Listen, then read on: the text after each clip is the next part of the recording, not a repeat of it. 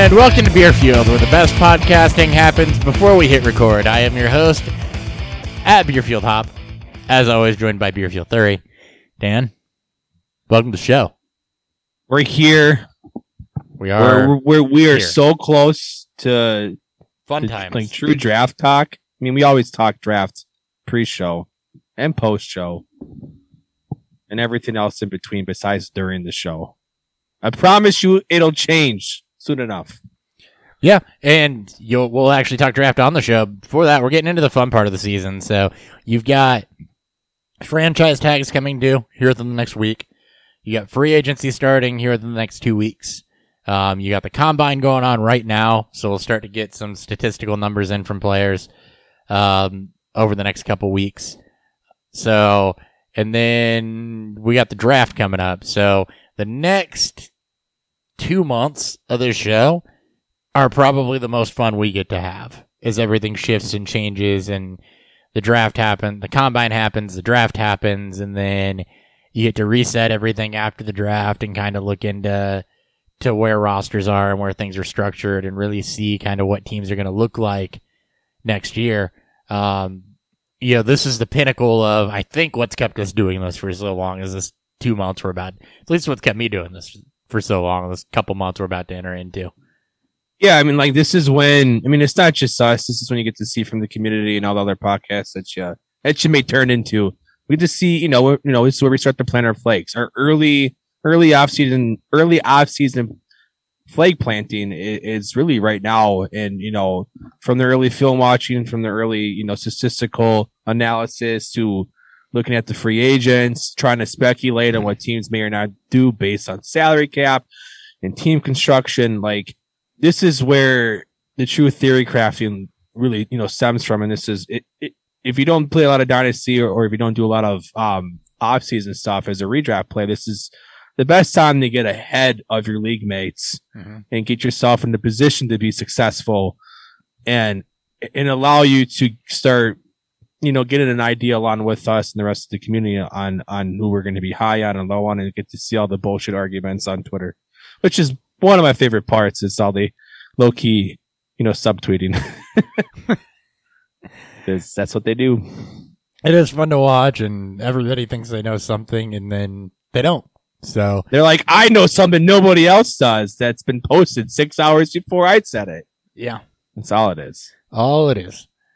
At Beerfield on Twitter, by the way. I don't think I say that enough. Beerfield Podcast on YouTube, where you can watch and interact live as we record every show. Are we live right now? We should be. We're not live right now. I do not see. I'm sitting there. I'm like, I know it gets delayed at times. I should probably fix that, huh? If you ever guessed if we're live, we don't restart the show because we never restart the show, and we're not going to restart the show. Okay, I had to make sure. What the hell happened? I don't know. Maybe you would think after 377 shows that we'd have this. That we would be more professional, but you'd be wrong. Why is that grayed out? Oh, because it's recording. I don't want you to record. Uh-oh. What is going on? This makes for great podcasting, by the way. Listen in while I figure out how... Did the stream key change? On-air production. It's like an on-air production meeting. Hold on, let's see if that worked. Maybe. Doesn't look like it.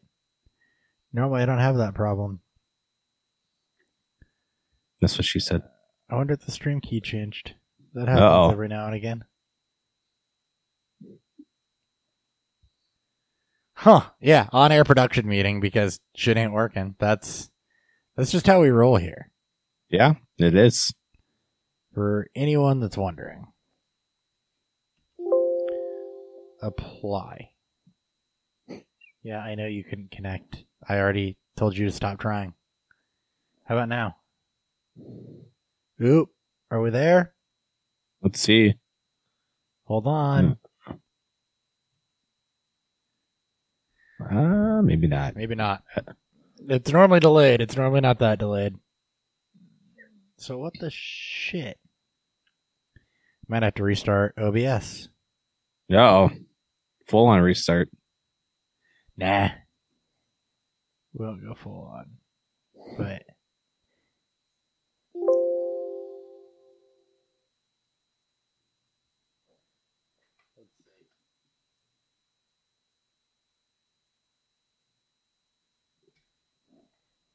maybe there's a problem with the channel?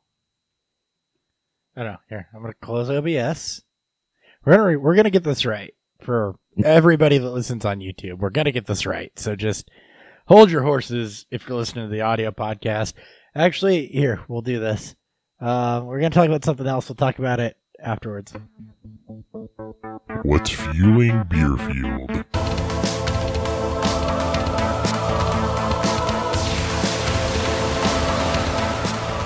Just call me Aaron Rodgers because we're calling audibles live on the show. Yeah, we are. All right. What are you drinking? Sorry, I am drinking. Nope, no, you're good. I'm drinking from Icarus Brewing. This is the Will Be.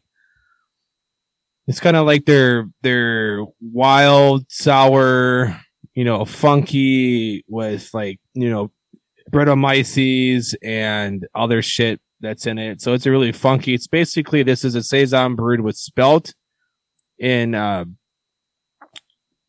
Oh my God. It's like Triticale, Triticale. And then it's conditioned with the Brettanomyces in it, which is obviously one of the more popular bacteria used. It makes shit real funky. I get a beer over there that's got Brettanomyces and lactobacillus in it, and it is one of the funkiest beers I think I've ever had. That's super. It's really, it's very, very unique. I've had it sitting in my fridge for a while. I completely forgot I bought it from our local bottle shop here in town. So Icarus Brewing is from Chicago because, Chicago, all they do is produce more and more breweries like every minute. And good beer. Really. A lot of different ones too. You get you get your super generic ones nowadays, but then you get stuff like Dovetail. It's kind of like the Chicago version of Bourbon Chestnut, which is just a bunch of old school style or rigs, German style beers, rigs. It fits that billing. And you get places like Icarus, which I'm sure they do more than just these. Well, you'll get more of these spontaneous and farmhouse saison styles that they just introduce a bunch of cool culture to it. And by culture, I mean by the atmosphere or what the environment is in this specific area. So a lot of cool shit with this stuff. I don't know what. Okay, I'm gonna try this again. There we go. That looks like it's gonna work. That looked way better. Hey, welcome YouTube. Welcome to the show. Dan just told everybody what he's drinking. For whatever reason, OBS decided to have a ton of problems. We're here now. Don't worry, you didn't miss anything. Just our banter and what's Dan drinking. So we get to start with the important part, which is what I'm drinking. Drinking a strawberry rhubarb sour. Well, because I was fixing it for our adoring public. That's true. You are more important to this show than I am. If you're listening on audio, thanks for hanging out. If you ever doubted we do it live and don't edit, there's your proof. So this is strawberry rhubarb sour from Untitled Art. It's a Berliner Weiss style ale, strawberry puree, rhubarb puree, cinnamon vanilla extract, and graham cracker. I don't know if I've had this on or not. I can't remember. I was out of things in my fridge that I was confident I hadn't had on, so I just took my best guess at something that had been in there a while, and I probably hadn't had on the show. So, what was the beer again? Untitled Art Strawberry Rhubarb Sour. I don't remember you having. It sounds something that we may have had, but I don't know if you had it on the show though. I don't know. Either way, it's here. So, full review coming up about midway through the show on that. Did you watch any of the Vegas Open at all? I did. I watched the first 2 rounds, then I watched the back 9 of the final round. Gotta feel it for Gannon, man. Dude played 16 years old. He played his absolute ass off. And, this is why, this is what happens, with these younger players, and this is just any sport too. Drew has been a professional for 14 years and he played he played perfectly down the stretch, and Gannon kind of got ahead of himself on the last couple of holes and took a couple missed shots, missed putts, and then that lead evaporated very, very, very quickly. He held it together in the playoff holes. I mean, I was impressed with Gallagher. I mean, but that was a hell of a playoff, man. 3 straight birdies for both people. Yeah, for both guys. That was one of the better playoffs. Drew Gibson was just on a freaking mission that final round, especially back 9. Threw some absolute bombs and got it done. Eagle was all out of sorts. He was in it at the beginning and then not at the end. So it happens to him. He doesn't have his forehand because he's hurt. That too. So, and that's disc golf. That's disc golf talk. I got to play around Tuesday. I went Tuesday morning. I went with our buddy Dickie and a little rusty. You just told me it's 148 days since my last round, and it showed. I have not played a round. I did 2 hours of field work on Sunday in the mud. So I did 2 hours of field work on Sunday to figure out I needed to take some things out of my bag because of space. So I needed to figure out what I wanted in there, what I wanted out of there. Wanted to get used to some of my new plastic. So I did that for 2 hours on Sunday, and then I putted for an hour on Monday.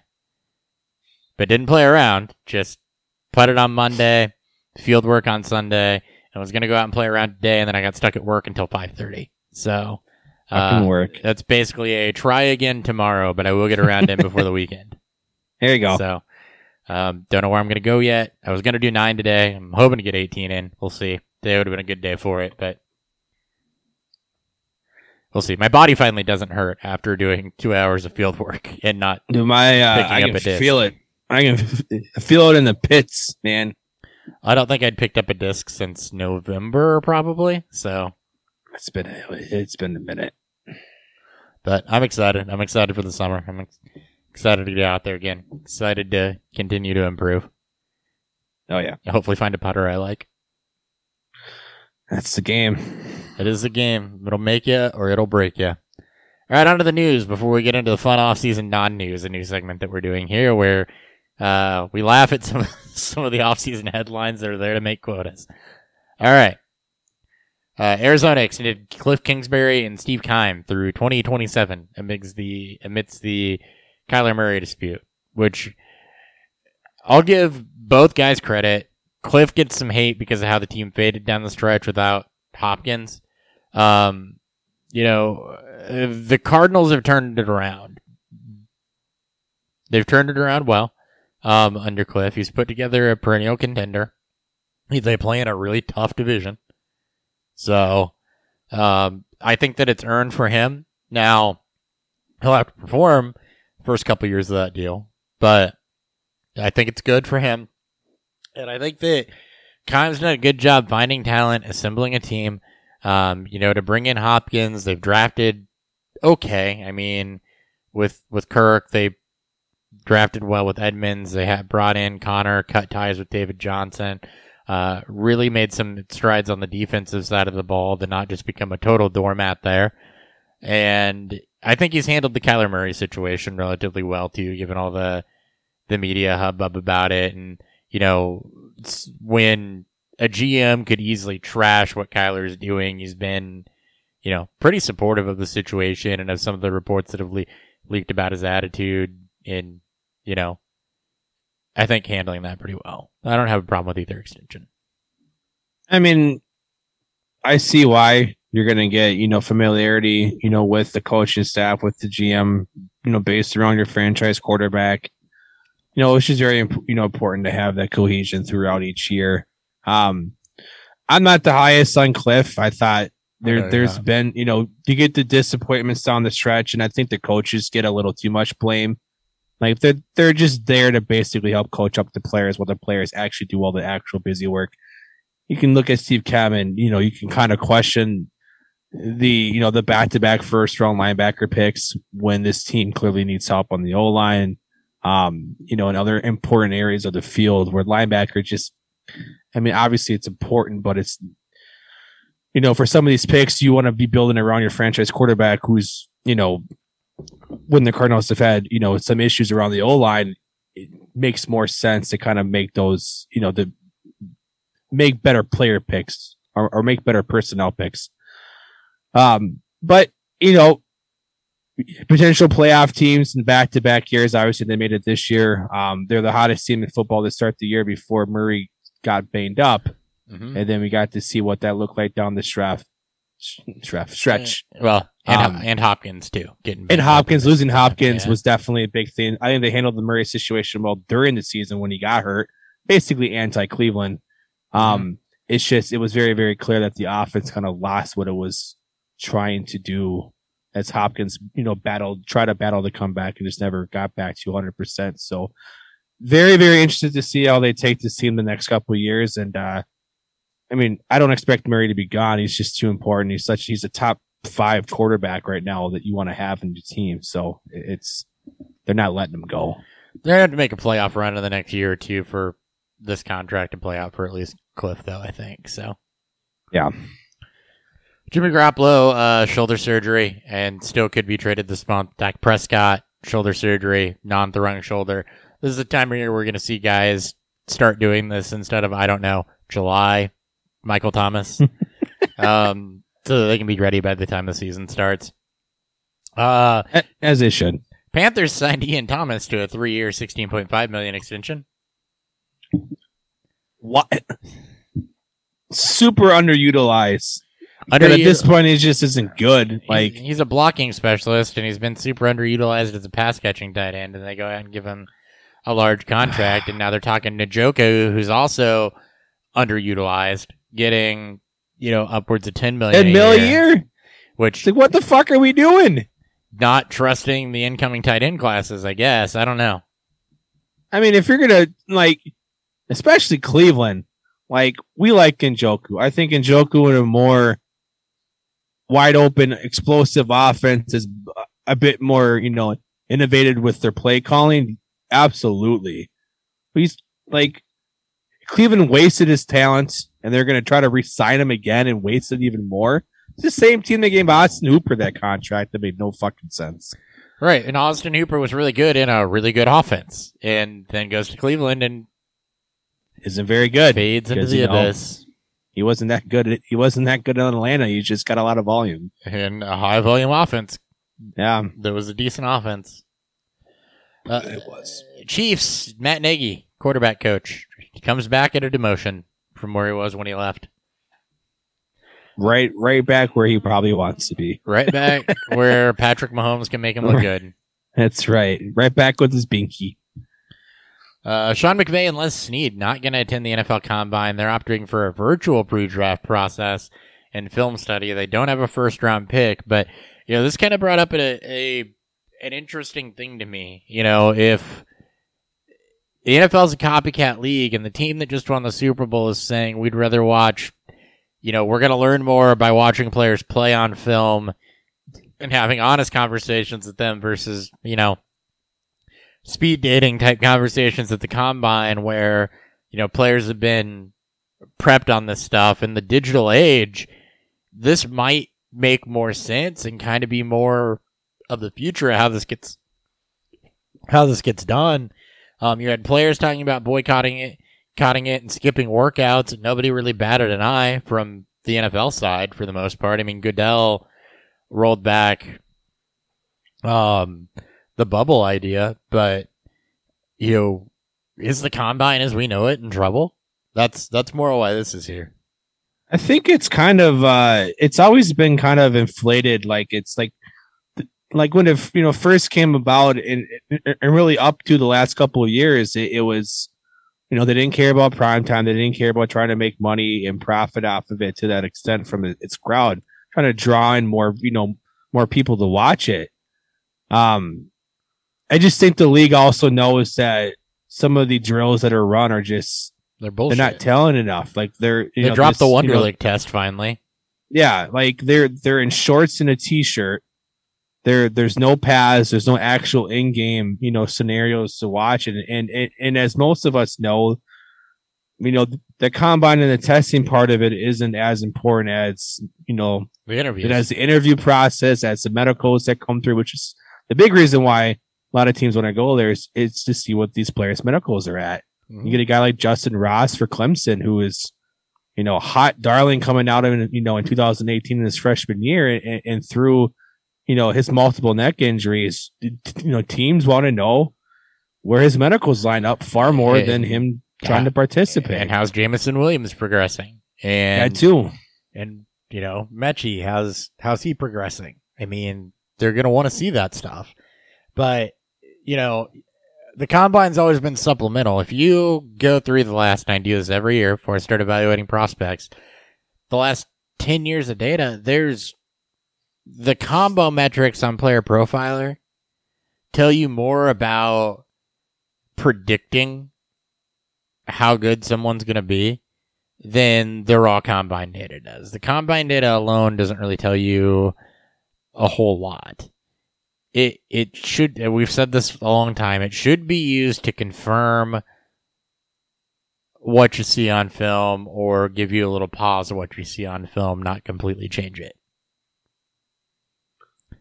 If it doesn't line up, then you got to go back and look at whatever you need to look at. Whether you watch, film, go watch film. Whether it be, diving deeper, into the stats to see why things aren't lining up the way that you think, or go and consolidate somebody that that may be able to cover up the weaknesses that you may have in your scouting profile. So the combine's always been a little overrated to me. It's fun because we get to see people freak out over 40 times, which never really matter. Mm-hmm. Like 40 times matters, so you get to see what their speed score is. That's about all I care about. Franchise tag rumors. These are due 3/8, so basically right before we record again. Chris Godwin, Mike Gesicki, both rumored to get tagged. We'll talk about them in a minute. Bucks guard Ali Marpet retired at 28 for medical reasons. Very key member of their interior offensive line, along with Alex Kappa. So another big hole to fill for Tampa Bay. And in cap maneuvering, 3 restructures: David Bakhtiari, Michael Thomas, Ryan Ramczyk, all restructured some of their contract, double-digit millions of their contracts into signing bonuses.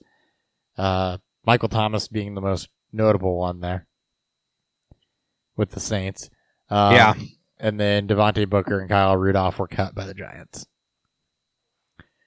Pre-June cuts. Post-June cuts are what you're really looking for. Yeah. The big savings. That's when the big ones are going to come. All right. Off-season non-news. Cardinals GM Steve Keim is not worried about Kyler Murray sitting out, stating it's just an agent doing his job. This is kind of what I meant by Keim staying very level throughout all this and not pinning it on Kyler.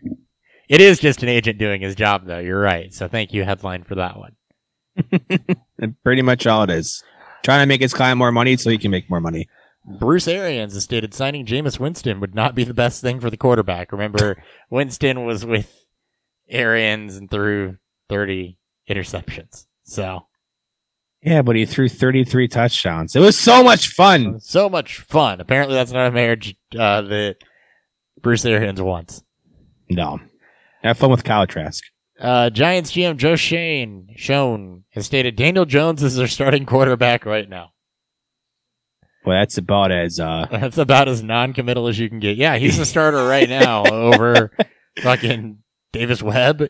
Not well, over the screen, you just see him going. Sorry, over Jake Fromm and Mike Glennon. He's the starter right now. Sorry, Davis Webb. I went back a couple of years. Yeah, it still fits. Non-committal as you get. When asked about playing football for Washington, that was a confusing headline for me, so I changed this to Commanders. Russell Wilson said, Seattle's the place I'm at right now. Like that. These guys, I ain't saying nothing. He did say I'm playing in Seattle right now. That's all I got to say. He did follow up saying that he loves being there, but of course he does. That's where he's at right now. Yes, it is. Yes, I'm very happy that you're aware of where you're at right now. News out of Dallas is Ezekiel Elliott is going to be here. Not in what capacity? Not in. He could be a He's hot. lost. He's lost some weight He too, could- man. I saw a recent picture of him. He lost some weight. I was just gonna say he could be a hot dog vendor. He's gonna be there. He might be in the stands rooting on his boy Tony Pollard. Yeah, but he'll be there. He'll be there. Ryan Fitzpatrick will stay ready for snaps in 2022. Probably a good idea if you're not retiring. I hope he never retires. And we keep getting this off-season narrative of where Fitzpatrick's going to go and start because the starter in front of him got hurt. A couple more. The Dolphins this made no sense to me. Like the way this is a Florio thing, so of course it doesn't make any fucking sense. Yeah, absolutely. The Dolphins were in on Tom Brady and Sean Payton until Brian Flores sued the team.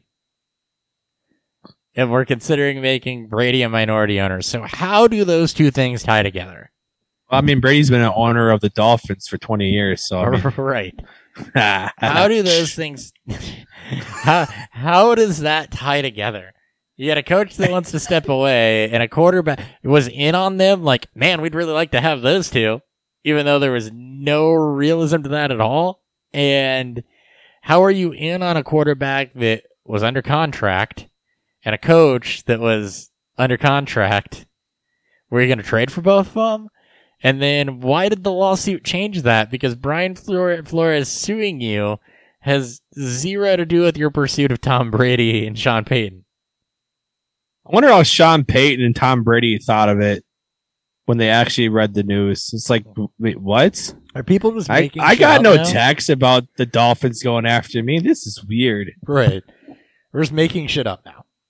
This is like the kid in high school that has a crush on that. This is like the boy in school that has a crush on that girl, and he tells all of his friends he's going to be with her, Yeah. and he's never spoke to her before. We're dating now, and Yeah, I was she going to finds say out she about brushed it. my arm, She finds she out touched about my it, arm. and they're like, what the Yeah. hell? That's exactly what that and is. she's like, "Who the fuck is that guy?"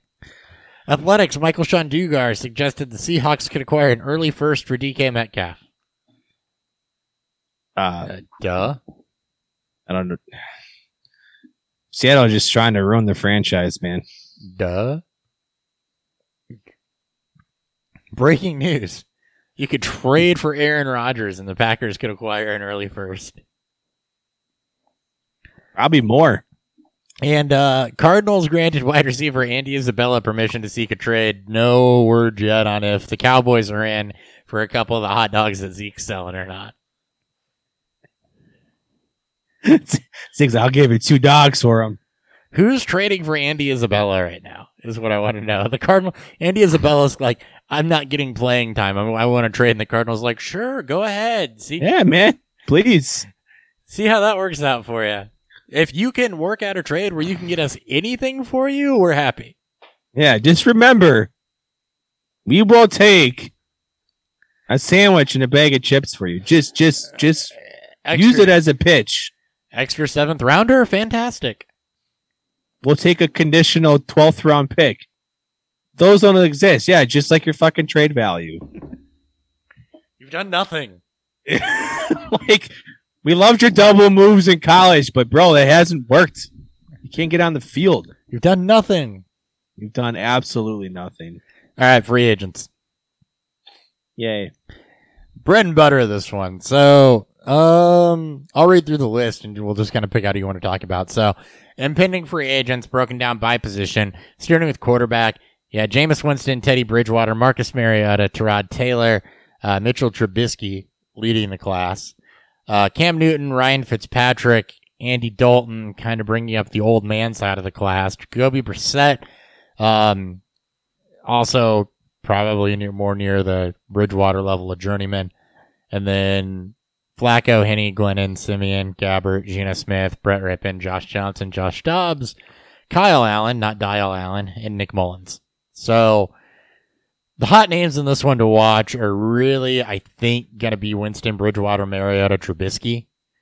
And those are going to be the best of your free agency. I think Mariota and Trubisky, you're going to see a lot of rumors on them either being the guy that's brought in to push somebody to try to compete. Like the Giants have been rumored in on Trubisky, which I think would be smart to try to push Daniel Jones because it's not a drop-off, right? Yeah. So Well, the Giants make sense because they also bring, They brought on Dabo, and he's got the 1 year, that he's worked with him. I don't know if they brought in anybody else from the Bills coaching staff with them, but yeah, that one would make the most, especially if they don't want to, try to, draft a quarterback this year. Or, yeah, especially because, this quarterback, they've got a lot of holes, and there's not any consensus in this quarterback class. So if they just want to say, we'll ride Daniel Jones for another year, but we want to bring somebody in to push him, make it a competition. I think Trubisky beats out. I think he does Jones. Too. I think he does too. I mean, you and I have never liked Jones. Trubisky, I mean, for as much as he's easy to make fun of, he took the Bears to the playoff twice with Matt Nagy is the head coach. I mean, he's out. I mean, he's been away long enough. Just like Winston, I think he's going to see his role, shift to his prolonged career moving forward. And while he may be journeyman for the rest of his career, he's got the mobility upside, and if he lands into a scheme that can really, showcase his strengths, move the pocket and get him throwing a little bit, because don't make things complicated for him at all. Yeah, he wasn't. Look, him leaving and the Bears still being bad showed you Trubisky wasn't necessarily the problem there, and it makes the flashes he did have look even better. Jameis Winston's going to be an interesting one too. We know about the huge arm, we know about the upside, and then he went to New Orleans and proved that he could corral that in a little bit if and when asked to. Was having a solid season. The Saints were outperforming expectations and kind of game manager Jameis role, and then ripped his ACL. So Jameis Winston's going to be another guy to keep an eye on. I need to pull up some landing spots. I mean, he's been rumored back to the Saints, which could make some sense, but you don't love it for fantasy upside. Even with Michael Thomas coming back, I think that probably makes the most sense for him, though. Some other areas you could potentially see him: Miami to push Tua a little bit. I think that makes sense. Pittsburgh, I know that they're in on Willis, but if they want to bring in a bridge guy, I think that Jameis could fit really kind of a younger Big Ben role in that offense a little bit. I would be ecstatic to see him go to Pittsburgh. O-line's obviously shit, but he's got great playmakers. They're not going to be able to retain Juju, but they're one of the better teams when it comes to wide receivers and that development to it. Mm-hmm. He'll have Claypool, which would be his Mike Evans. They have Deontay Johnson, which would be his Chris Godwin. So you have the weapons in place. I don't know what we're going to see from him. Sean Payton, I think, might be the only coach that could have gotten a game manager-esque style from Jameis. That's why I want. If he goes to a more structured team, I don't want game manager Jameis. So I want fucking 30 for 30, man. That's why I want fun. That's why I want him in Pittsburgh, because I think absolutely they can harness a little bit of that previous Big Ben in it. Other teams, we talked about New York potentially bringing in somebody to push. Indy's going to be in the market for a quarterback. Denver's going to be in the market for a quarterback. There's plenty of teams that will need backups as well. But Carolina could be in the market for a quarterback. So, I mean, look, the places I want to see Jameis land are the places that could be fun. The football team as well needs some help, though. Jameis with Terry McLaurin would be fun. I mean, he's got, and you got Dami Brown, who's great field stretcher if he ever gets on the field. So, I think my preferred landing spots are either going to be Pittsburgh, Washington, or, the structured offense that is Denver would be a fun one. I liked it. It'd be interesting to see him in Denver. I mean, he's got, like, if there's somebody out there that, that can find a way to unlock the game code that allows you to get 30 touchdown Winston, but get 1 pick per game Winston with it. That would be perfect. I mean, he's not elite by any stretch of the imagination, but he's definitely good in doses too. And if you can get that out of him, and maybe he'll take what he's learned with New Orleans after, his 2-year stint there. Maybe we'll see a little second half revitalize his career and become maybe a new Fitzpatrick almost. Yeah.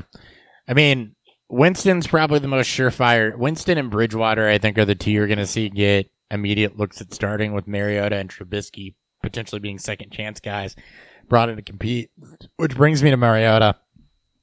He's right there with Trubisky as far as guys that have been playing backups that probably could have been starting on some other teams.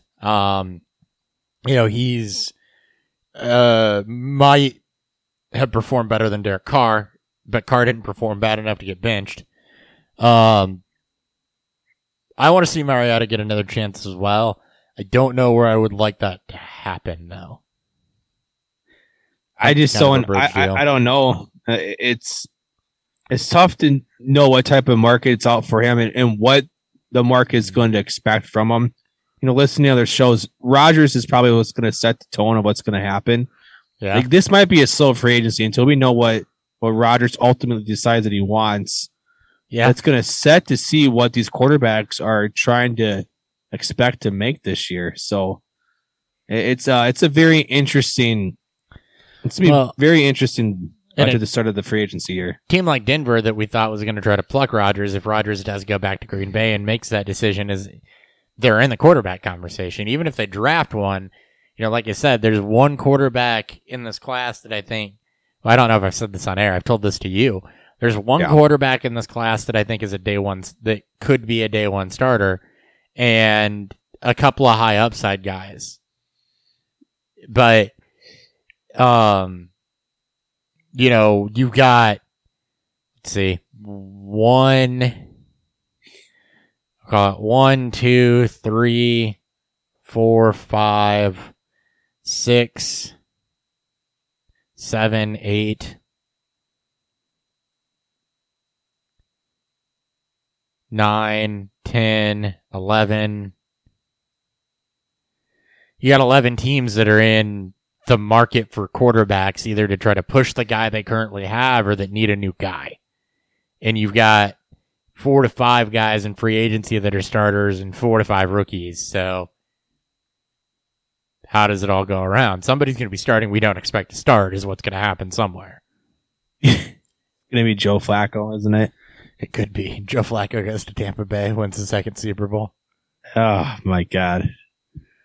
The fucking narrative sprung. But, I mean, that's the reality. Well, I mean, more than likely what's going to happen is that Tua keeps his starting job, Wentz keeps his starting job, and that takes 2 of them out of there immediately. I don't see Miami doing it. Yes, but maybe draft pick and they help, or they bring in a guy like Mariota who is brought in as strictly a backup. That's what I think Miami does. So they bring anybody in, it's strictly to be, Tua's backup, and there's no, qualms to that. It's just, it just added protection if Tua gets hurt again. I don't like him in Pittsburgh because of the style that they've typically played. I don't want to see him as a backup in Cleveland because I think it'll be hard. Maybe Houston. It depends what they do with Watson. I mean, yeah. And with Davis Mills playing, I think, up to expectations last year, above expectations last year. Depends how Houston feels about Mills long term. Indy probably not high, but Indy would be one of those situations where you bring him in to try to push Wentz if they can't get out of Wentz, which I don't think they'll be able to. They're fucked. I agree with you on Trubisky to the Giants. The football team is another good one that, could take a shot. It fits Ron Rivera had Cam for all those years. It did. And they fit, similar play styles. So they did. All right. They'll be fun to watch where they land up. Newton, Fitzpatrick, Brissett, Dalton, and we'll say Flacco too. I don't know if any of those guys are starting. Fitzpatrick's actually going to have opportunities again to find a place to start. Because we just said there's 11 teams that need either somebody to push their current guy or are in the market for. What if he goes back to Washington? He could. I know they've been the hottest team to take a quarterback this year. What if they wise up and just punt it? 38 years old. What if he goes to Tampa Bay again? Yeah, there's the reason why Brady wanted to retire. He probably realized that Tampa Bay is not where he wants him to be. But if Tampa Bay feels like they're in a good spot in a wide open NFC South, Fitz could fit that billing. And a lot of that's going to depend on free agency too, because their window we'll get to it in a minute, but I mean, they're losing a lot of key pieces, not just with Marpet retiring. They're losing a lot of key pieces, and that's going to be probably a very different team going into next season. So you got to feel for Evans a little bit. I don't know that Newton's starting anywhere. Dalton will either retire or be a backup. Brissett will be a sought after backup, maybe back to the Colts. Flacco, Henny, Glennon, Simeon, Gabbert, Smith, Rippon, Johnson, Dobbs, Allen, Mullins. There's nobody else there I want to talk about, really. No. All right. Moving on to the running back class. A lot of what I would call intrigue up and down this class, and some older guys that were able to get it done. So you've got, Leonard Fournette, Melvin Gordon is kind of the veterans that have been around for a little bit that are going to be hitting the open market. You've got Chase Edmonds and James Conner, who are both younger guys, both Cardinals backs that are going to be hitting the open market. You've got, Ronald Jones, Rashad Penny, Jerick McKinnon, who had some flash, Deonta Foreman, who was, kind of a revelation with Derrick Henry out, Justin Jackson, who's been good in pinch hit duty. You've got guys like Sony Michel, who came on late for the Rams when he was needed and might have really saved his career with some of those performances. Pass catch specialist J.D. McKissick, Raheem Mostert, who missed a year from cartilage surgery but is super explosive. And then you've got Alex Collins, David Johnson, Darrell Williams, Latavius Murray, and Devonta Freeman. Freeman in particular was useful as an older back for the Ravens. Boston Scott's a restricted free agent. And then Tevin Coleman. So let's start with Leonard Fournette, who I think is going to be, who's the cream of this running back crop, basically. And he's not going back to Tampa. I don't think he is either.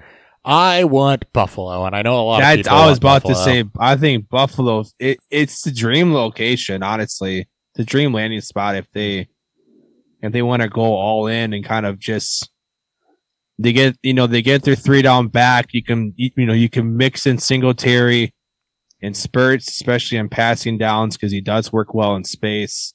And then you have Fournette, who has really become an every down back. I mean, he's always been, but he really got highlighted in Tampa Bay. And it gives them a trusted goal line back. You don't pay, you don't pay Josh Allen all that money and continue to grind them on first and goal for touchdowns. Like at some point you gotta, get a back that you can trust to do that. And why not grab a veteran back like Fournette, that can fit what you need. Yep. I agree completely. Miami wouldn't be a bad spot. The thing with Fournette, where you want him to land, is you want him to land in a spot that he has a chance to be a bell cow. So I think Miami fits that mold, and then he wants a playoff contender too. Like he's not going to some shit team. He's going to the Cardinals. One of these playoff teams. He could go to to Arizona. Bills and the Cardinals would probably be the top 2 landing spots for him. And the Cardinals, especially with Connor and Edmonds both hitting free agency, are going to be in dire need of a back. And we were talking about it before we hopped on air. We haven't gotten all the way through the running back class.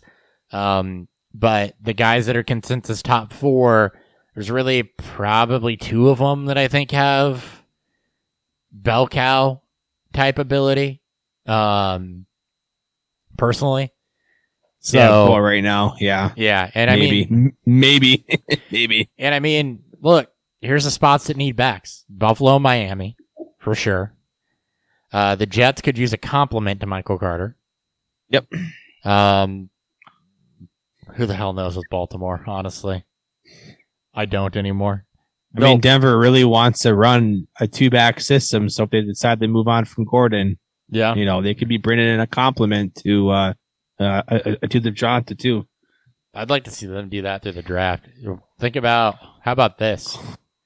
Who I got? I'm just gonna say it. We probably shouldn't talk about this in the draft episode. Saw a lot of Alvin Kamara and Kenneth Walker. You get Walker with Javonte Williams. Yeah. I can see that. Anyway, I'm done having wet dreams for a minute. Houston will need a back. Tennessee will need a backup.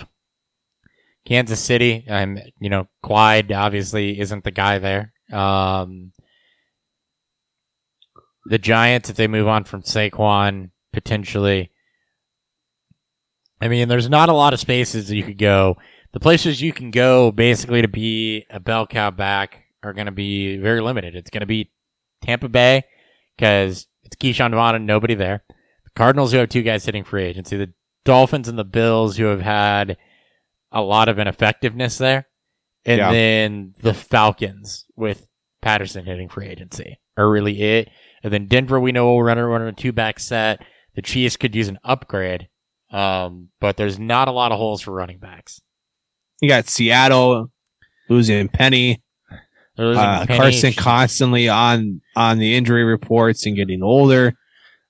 Don't sleep on San Francisco. They're losing backs due to free agency as well. Mm-hmm. Wilson, JaMychal Hasty, I think Raheem Mostert also is he part of that? Yeah. Mostert's part of that right now is just Elijah Mitchell and Trey Sermon. And they're going to bring in guys. It may not be on this list, but they'll get that up to 4 backs. Chase Edmonds strikes me as a San Francisco type back. Please, no, no, don't do it. Melvin Gordon strikes me as a Miami type back. I think Gordon goes back to Denver. There's been Denver wants reports out too. there. They really want him back, and I think that'll be the nice value down for Javonte that'll actually make him a buy again in Dynasty. I think if Penny is not back in Seattle, he's going to land I'm excited to see where he goes. Man, he looked fantastic last year at the end of the year when he was finally healthy. If he's not back in Seattle, I think that would be maybe a solid spot for James Conner to land. Yeah. I like to see Conner not fall into a true bell call role. I just don't think his body can handle it, but I love him as a 1A, 1B. With Collins. Like even James Conner in Buffalo Collins, to play alongside. Yeah. What's that? Not with Collins, with Carson. Oh, Carson, yeah. I like to see Conner fall into, if Buffalo doesn't get one of the top names, you see Conner paired up with Singletary there and in Buffalo instead too. Of Moss. Yeah, I could see that. The Chiefs, if they need a Darrell Williams replacement, Conner kind of fits the same mold. Be another spot I could see him land. And then, Washington's losing their McKissick may be back with Washington. They're losing their pass catching back. I fucking hope not, man. We need to see Gibson actually get a shot to be a pass catching back. It's true every down back. We do. What the fuck, man? What do you make of Ronald Jones? How interested are you in none in where he lands? Not at all. I've never been interested in Ronald Jones, so I mean, maybe he'll be a flash at some points. Like I could see him going to like the Jets. He sounds like a Pittsburgh. He sounds like a San Francisco back. I think everybody. The Jets put Ronald Jones in New York because the Ronald Jones stands are gonna prop down Michael Carter, and I'm not high on Michael Carter, but I will take cheap Michael Carter if Ronald Jones stands try to fucking tank his value. Send him to the Jets. Connor could be or down to Foreman even. Oh, Foreman to the Jets with Carter would be fun. I like that. That offense is going to be throwing a lot. Carter isn't an every down size back at the very least. So no, or not Connor. Carter. Carter. You get. I like to see Deonta Foreman get a shot to be a true 1A. Like again, I don't know if he'll get a bell call role at 80 shot, but I also see him going back to Tennessee. I think Tennessee is going to pay out because they like to have the Derrick Henry insurance. I'd like to see McKinnon back with the Chiefs, I think, after the playoff run. I want to see more of that with him finally being healthy. Yeah. Other than that, Justin Jackson, he'll be back. He'll be back in? Yeah. Okay. They have a lot of cap space. The Chargers have a lot of fucking money. Yep. Any of the other guys, Patterson, any thoughts on Cordero? He'll land someplace in I mean, maybe he goes back to Atlanta. It just depends on who's on what type of money he's looking for. And like after this season, to start the 21 season was great. He kind of fell off towards the end, injuries, and just when his offense really started to tank. He might. I mean, he may be a shock landing spot too. Like he may go to like the Giants or something and just kind of, I would hate that. I know that made me shudder. I think Mostert might be back in San Francisco. J.D. McKissick will land someplace where you get to a pass catching. I hope he just doesn't go back to Washington. I hope Washington just fully commits to Gibson with Jared Patterson as his backup. Send McKissick to Tennessee. We'll have another Deion Lewis situation. Yeah. Except we don't have to argue about who's going to get the majority of the touches. Fair enough. Send McKissick to Kansas City. Instead of McKinney. Clyde, the one thing that he's supposed to do well, he never gets a shot at. Yep. It's like a worse shot shakeups. Sonny Michel, any interest in that one? I really don't. He might be. I think wherever he lands, I like him to go back to the Rams, but the fact that Henderson's got one more year left there, I just don't think from a money standpoint, Michel's gonna probably command too much. But yeah, and I'm concerned about him being a bell cow. But I mean, he won't be a bell cow. No way. If Denver doesn't get Melvin Gordon back, I wouldn't hate that landing spot either. Similar type of players. And Michel can be, he's shown enough in spurts too. He can definitely be a back you can lean on if something happens to the starter, or you want to give him a series or two. So with running backs, I think it's just safe to say you're looking for opportunity. I mean, Fournette is the guy we're looking to get probably a bell cow role in one of the 4 spots that have bell cow roles. And I think probably everyone else in this class is going to, at least you're looking at them for, potential split back. So you're really just looking at this class for opportunity share. There are some names here. Gordon has been inefficient. Edmonds had a nice season. Connor had a bounce back. But like Penny has dealt with a lot of injuries. And then Foreman coming back from the Achilles looked better than I think a lot of people expected. I still think you should be watching these guys, in Dynasty especially. Watch where they land. Watch what type of expected role they should be receiving. You want to have as many backup running backs you can roster, because we know health and running backs is a little fucking crapshoot. Yep. So just be ready on that. All right. Beer review.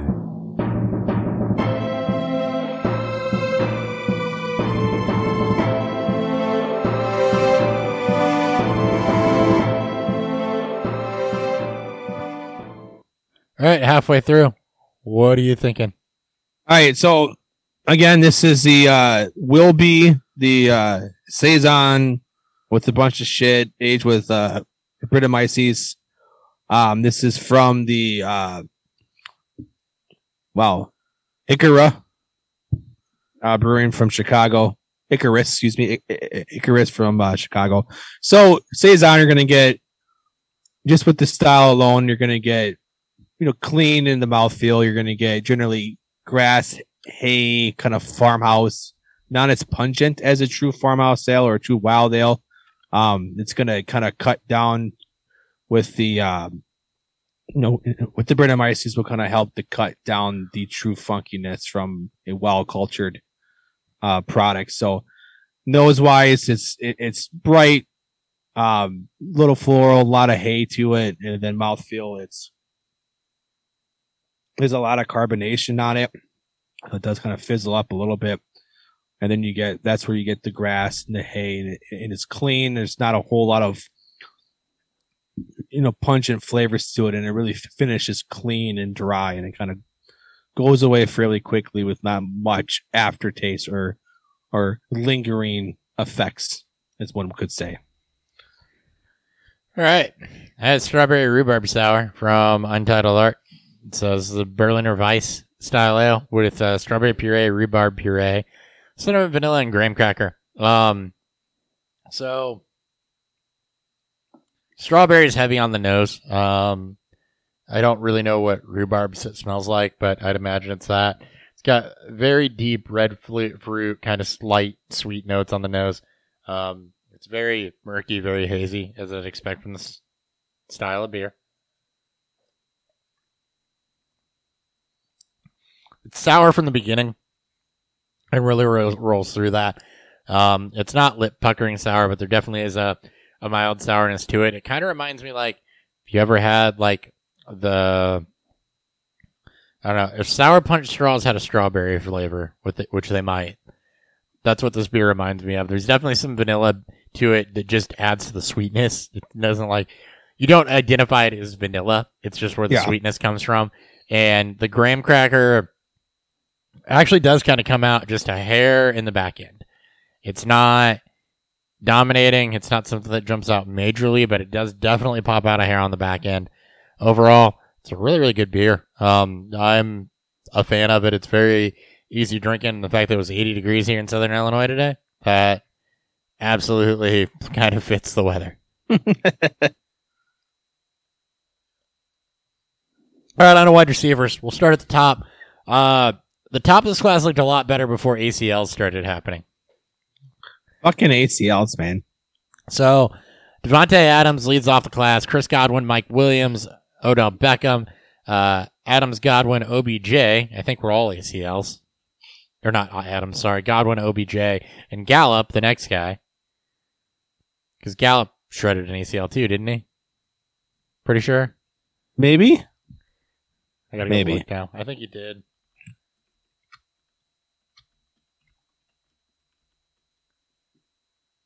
Dead air is the best. January 3rd, 2022. ACL tear for Gallup. So, late season ACL tear for Gallup. Late season ACL tear for Odell Beckham. Godwin was mid-season. No, he was late too. So, a lot of late season ACL tears to keep an eye on at the top of this. He was right before the playoffs started. So, your healthy guys are Devontae Adams, Mike Williams, Allen Robinson, Christian Kirk, Juju Smith-Schuster, DJ Chark, Jacoby Myers headline the class, and then below it, Emmanuel Sanders, AJ Green, Alan Lazard is a restricted free agent, so he'll likely be back in Green Bay. Will Fuller, Sammy Watkins, Zach Pascal, Khalif Raymond, Russell Gage, John Ross, and Albert Wilson. So, let's start at the top. Let's start with Adams. He's got to be back in Green Bay, right? It's hard to imagine. All that money they're freeing up is for him. Like, yeah. They're so dead in the cap that it won't start until they figure out the Rodgers situation and you gotta fit a contract that'll still help them free up money for Adams. But I think the entire goal for them is to franchise tag Adams. I think they will try to re-sign him next year. I think they will as well. Chris Godwin. I think he's probably he's back also in Tampa. It's been rumored franchise tag for sure. It's just. Well, if they're going to franchise tag anybody they have outgoing, it's probably him. It damn sure ain't Ronald Jones or or Leonard. I guess it could be Leonard Fournette, but you don't use that on a running back.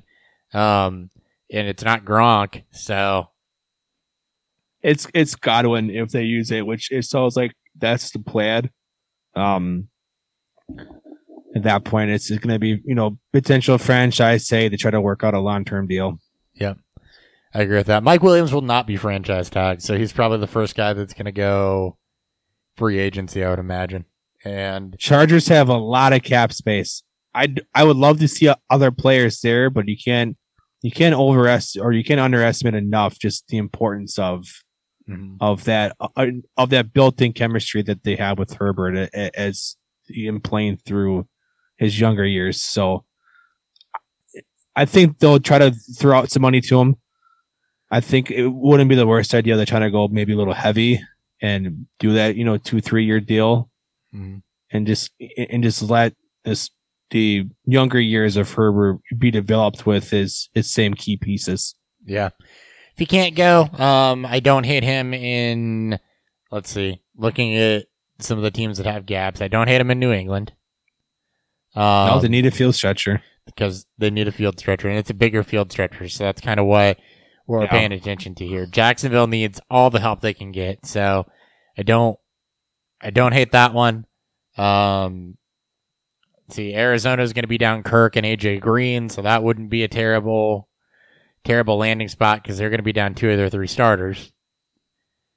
Let's see. The rest of it, if it's kind of what Kansas City does to a degree, it's hard for me to see a lot of places where I'm going to be super excited about Mike Williams, and I just think it's because I don't get that excited about the player. He's flashed some, but he's never been consistent, and he's never been somebody that I'm like, yeah, I want to go out and grab them. He's been injury prone too, so. Yeah, and you also got to look at, cap situations where teams are at when they're entering free agency, what type of market we think a guy like Mike Williams will command. Again, just like with Rodgers and the quarterbacks, it's Adams and Godwin. They are the market setters. I don't know if any big name, any top of the list names go. What's that? I said they're both going to get tagged too, though, and I don't expect once they're tagged that people wait around to find out where their contracts end up.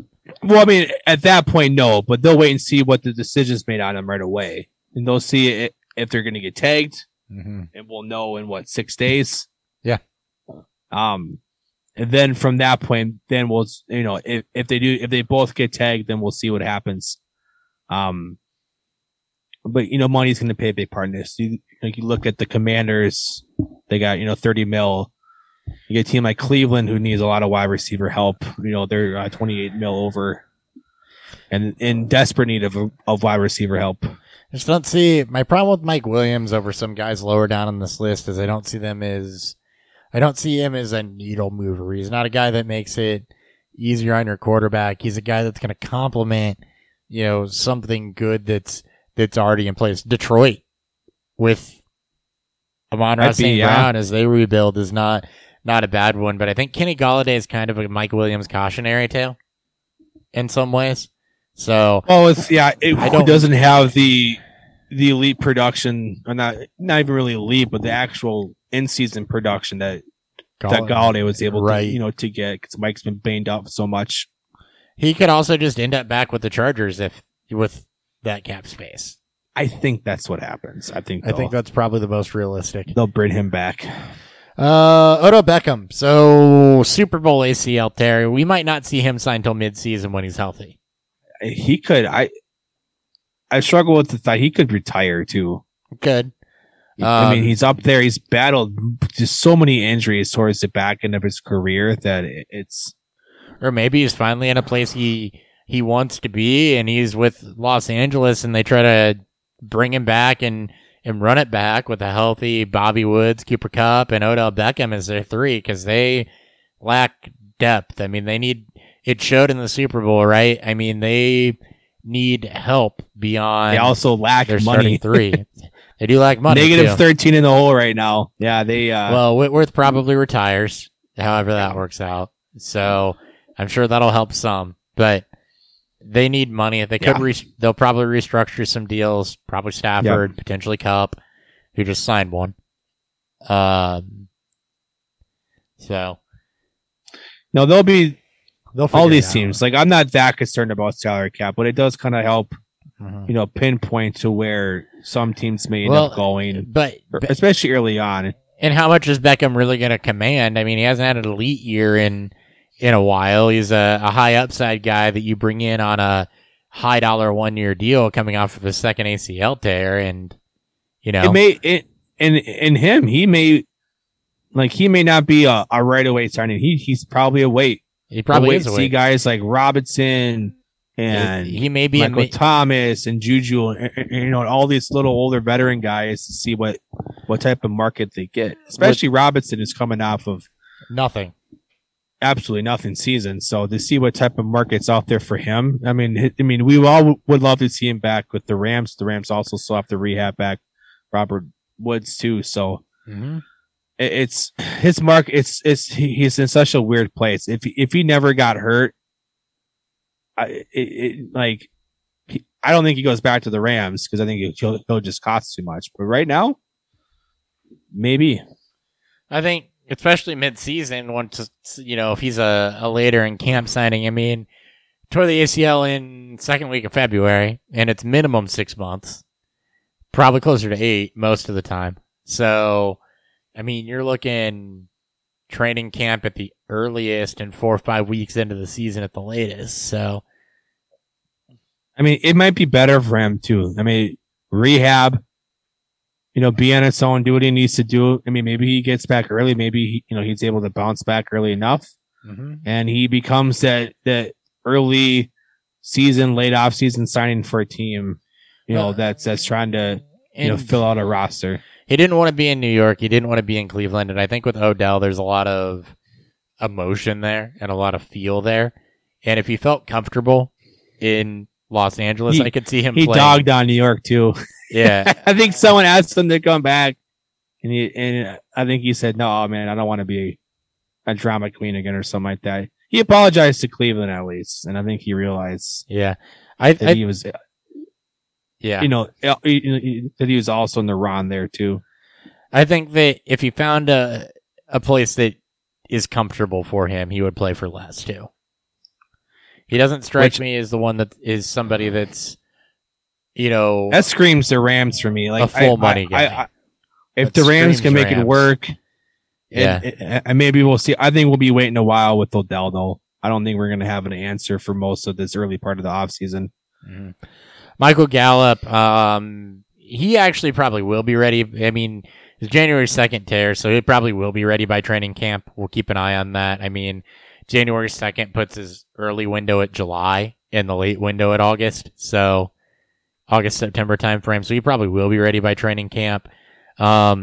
He's a guy that I think watch Amari Cooper and what Dallas does with Cooper, because that's going to determine if, I think Gallup's going back there, or if Gallup's going to hit, any of these teams that potentially need a high end too. And that could be teams like Pittsburgh, like Cleveland, like, the Patriots need somebody that can run outside and stretch the field. We already mentioned that. He could be a Waddle complement in Miami. Chicago needs somebody, that's a different style than Mooney, and we know that Gallup can play more than just field stretcher. There's a lot of places Michael Gallup could go. It's going to depend on his recovery and really what Dallas does with Cooper. Because if Dallas cuts ties with Cooper, I think they're looking to bring Gallup back. See, I don't think they're going to bring both back. I don't either. And I think if you look at the usage for Cedric Wilson down the stretch, he's good. When there was no Gallup, when there was no, you had on and off Cooper and banged up CeeDee Lamb. I think they're going to go out of their way to try to bring back Cedric Wilson, who will probably cost significantly less than Gallup. Doesn't have the draft capital to his name. Doesn't have the high profile production. Hasn't started much. I think Dallas really likes Wilson, and it's going to, and for a team right now that's bottom 3 in salary cap right now, it's going to be looking to try to find ways to find cheaper production, and bringing back a guy like Wilson who has been productive in this offense would be the first step. So I think Wilson's somebody, needs to be on your radar in Dynasty, and don't be surprised if he ends up as the number 2, like a 2A, 2B, to whoever they decide to bring in alongside him, whether it be in the draft or in free agency too. Mm-hmm. Allen Robinson, we already talked about that. I don't know what the market's going to be on him. I'd imagine after that, I think it's still going to be good. I mean, I think it shouldn't be. I know you think it shouldn't be, but besides this disastrous season in which he didn't want to be franchise tagged, is 2 very productive seasons with Chicago before then. So, you know what? If he goes to Dallas as a second fiddle to CeeDee Lamb, I don't hate it. He doesn't need to be a 1. I mean, he's not an alpha. Maybe he'll go back home. If he goes to Jacksonville, yeah. Jacksonville. He could go to... That'd be fun, though. I mean, again, Pittsburgh, I wouldn't hate him in Kansas City is a compliment to what Tyreek Hill does. I think that'd be somebody who can work the middle a bit more. I think that'd be a fun fit. If Los Angeles doesn't re-sign Mike Williams, Allen plays a slot, so you bring in your X guy, and then you just need your field stretcher. So I don't hate. I'm really intrigued to watch him because it's. I don't dislike him as much as you do, and I get why you do. But But I am very much on the try to get cheap Allen Robinson because I think he could land and be productive for at least another couple of years. My dislike for Allen Robinson just stems from how much of a pedestal he was put on for how much of an alpha he isn't. Just watching him play, he's not.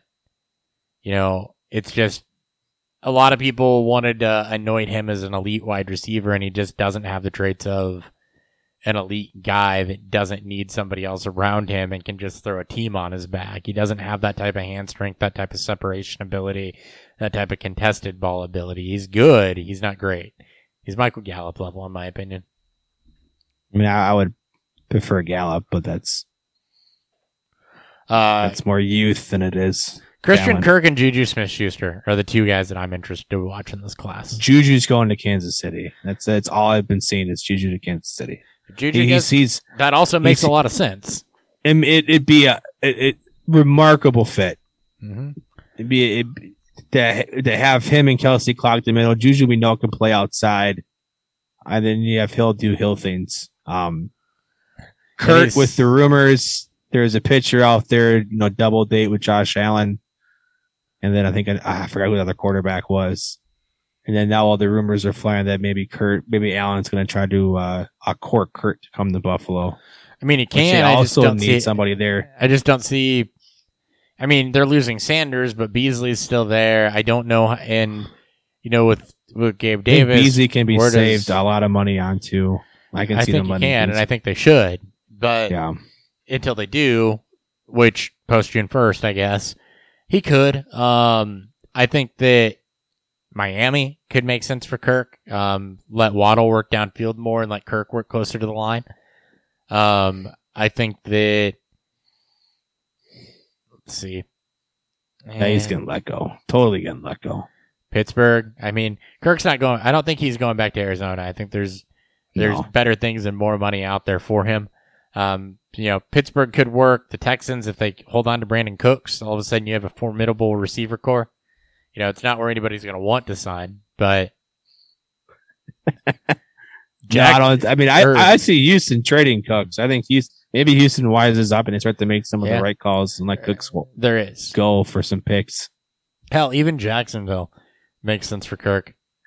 Literally any team. You have multiple rookies and veterans should be all linked to Jacksonville. I really want Chicago to be in on Kirk and let him work, kind of intermediate with Darnell Mooney and then draft your other outside receiver. Really want your ex.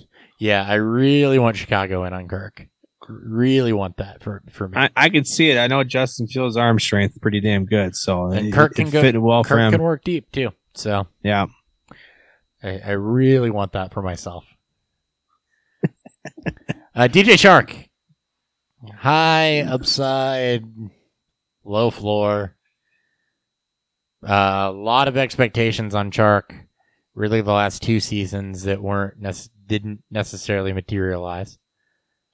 I think he's a 1 year guy that tries to sign a prove it deal. He broke his ankle.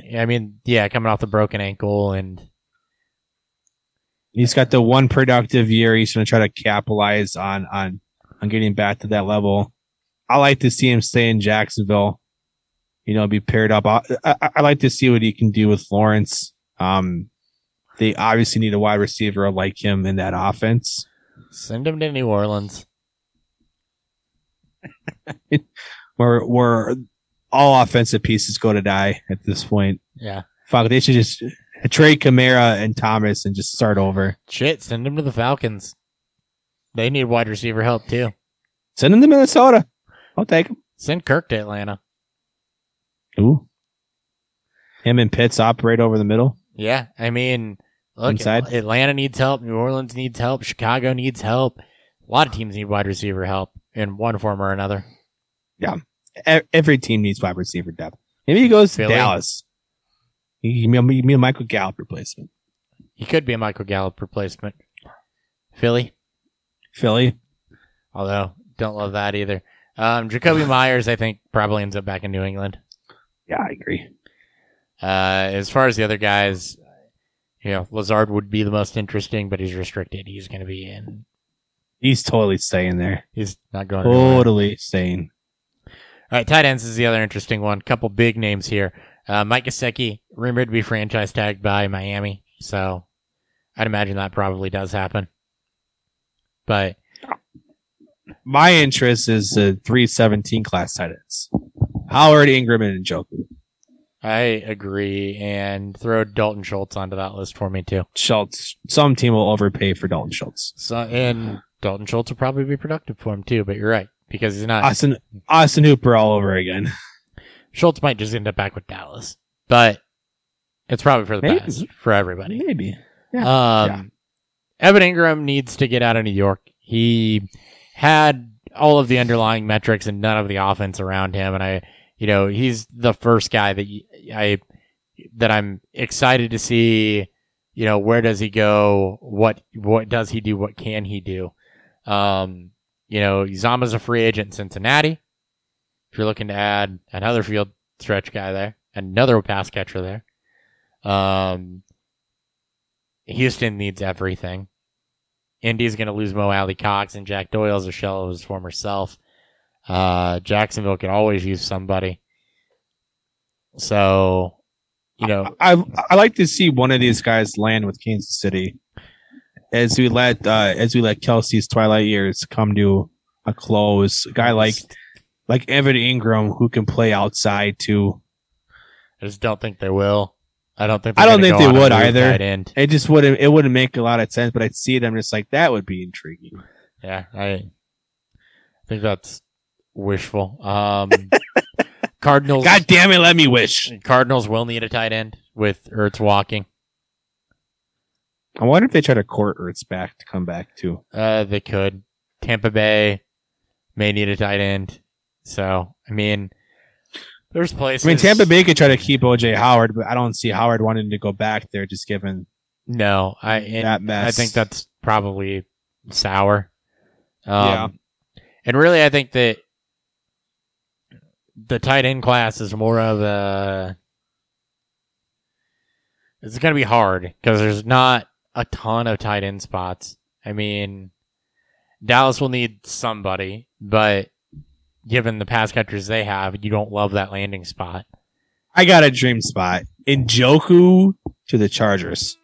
Njoku to the Chargers would be awesome. Just speed and just explosive upside. Any of these guys to the fuck Chargers, out of Cleveland. Any of these guys to the Chargers would be awesome. Njoku, Howard, or Ingram. Any of them to the Chargers would be fantastic. Jets need a tight end. That doesn't wet your loins, though. Buffalo does not. New England does not. They just signed a couple of them. Miami probably going to franchise tag Gesicki. Baltimore does not. Cincinnati will need one, but again, with the receivers that they have, how much do you love that landing spot, right? The Patriots are totally bringing in another tight end. They could.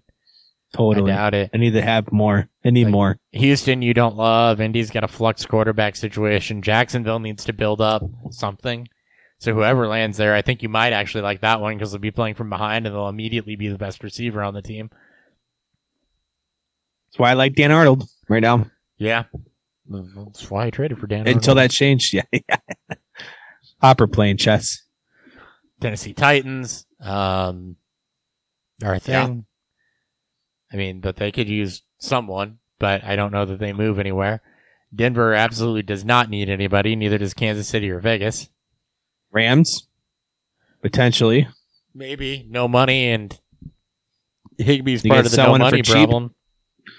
Yeah. Yeah, but, your play Bryson Hopkins. Your cheap guys in this class are going to be like the ghost of Jared Cook, Max Williams, maybe CJ Uzama, There's not. Hayden Hurst, Mo Alley Cox, Will Dissly. The bottom of this class is bottom. Ferkser and Swaim, by the way, both free agents out of Tennessee. So, they're going to be a spot, but they're low volume. So it's tight ends. It's just you have your top three and then your rookies and then somebody trying to pry away Gronk and convince Ertz to play another year. Yeah. For Dynasty, you're looking for Ingram, Howard, or Njoku to land in a spot that's going to project to have a lot of volume. And right now, they're all cheap. I think you should be trying to get at least one of them. They are. All your rosters. They should, and you should. And right now, the Chargers, the Jaguars, maybe the Saints. I don't know. You don't know what they're doing at quarterback, and it's going to feel ugly until then. The Cardinals for sure, because, again, Cardinals still going to have a good offense, but they're losing Kirk, they're losing Green, and they're not really going to have a tight end either, so they're going to be looking to retool some of Kyler's weapons. So it'll be interesting to see. It's fun to speculate. There are some things that absolutely make your mouth water, but we'll find out here in 2 weeks. That will be a Thursday episode, by the way, because free agency tampering starts on a Tuesday. Yes. So, and it just happens to line up with the homebrew meeting week. That's our show. Next week, we'll break down some combine data. We'll have some reactions, see if anything was surprising there, talk news, and probably just bullshit for a little bit. Should be a shorter episode. Hell yeah. Yeah. Good things coming. It's the fun part of the season. Thank you guys for tuning in. I am at Beerfield Hop. He is at Beerfield Thury. We are at Beerfield, the Beerfield Podcast on YouTube, and we will catch you next time. Peace.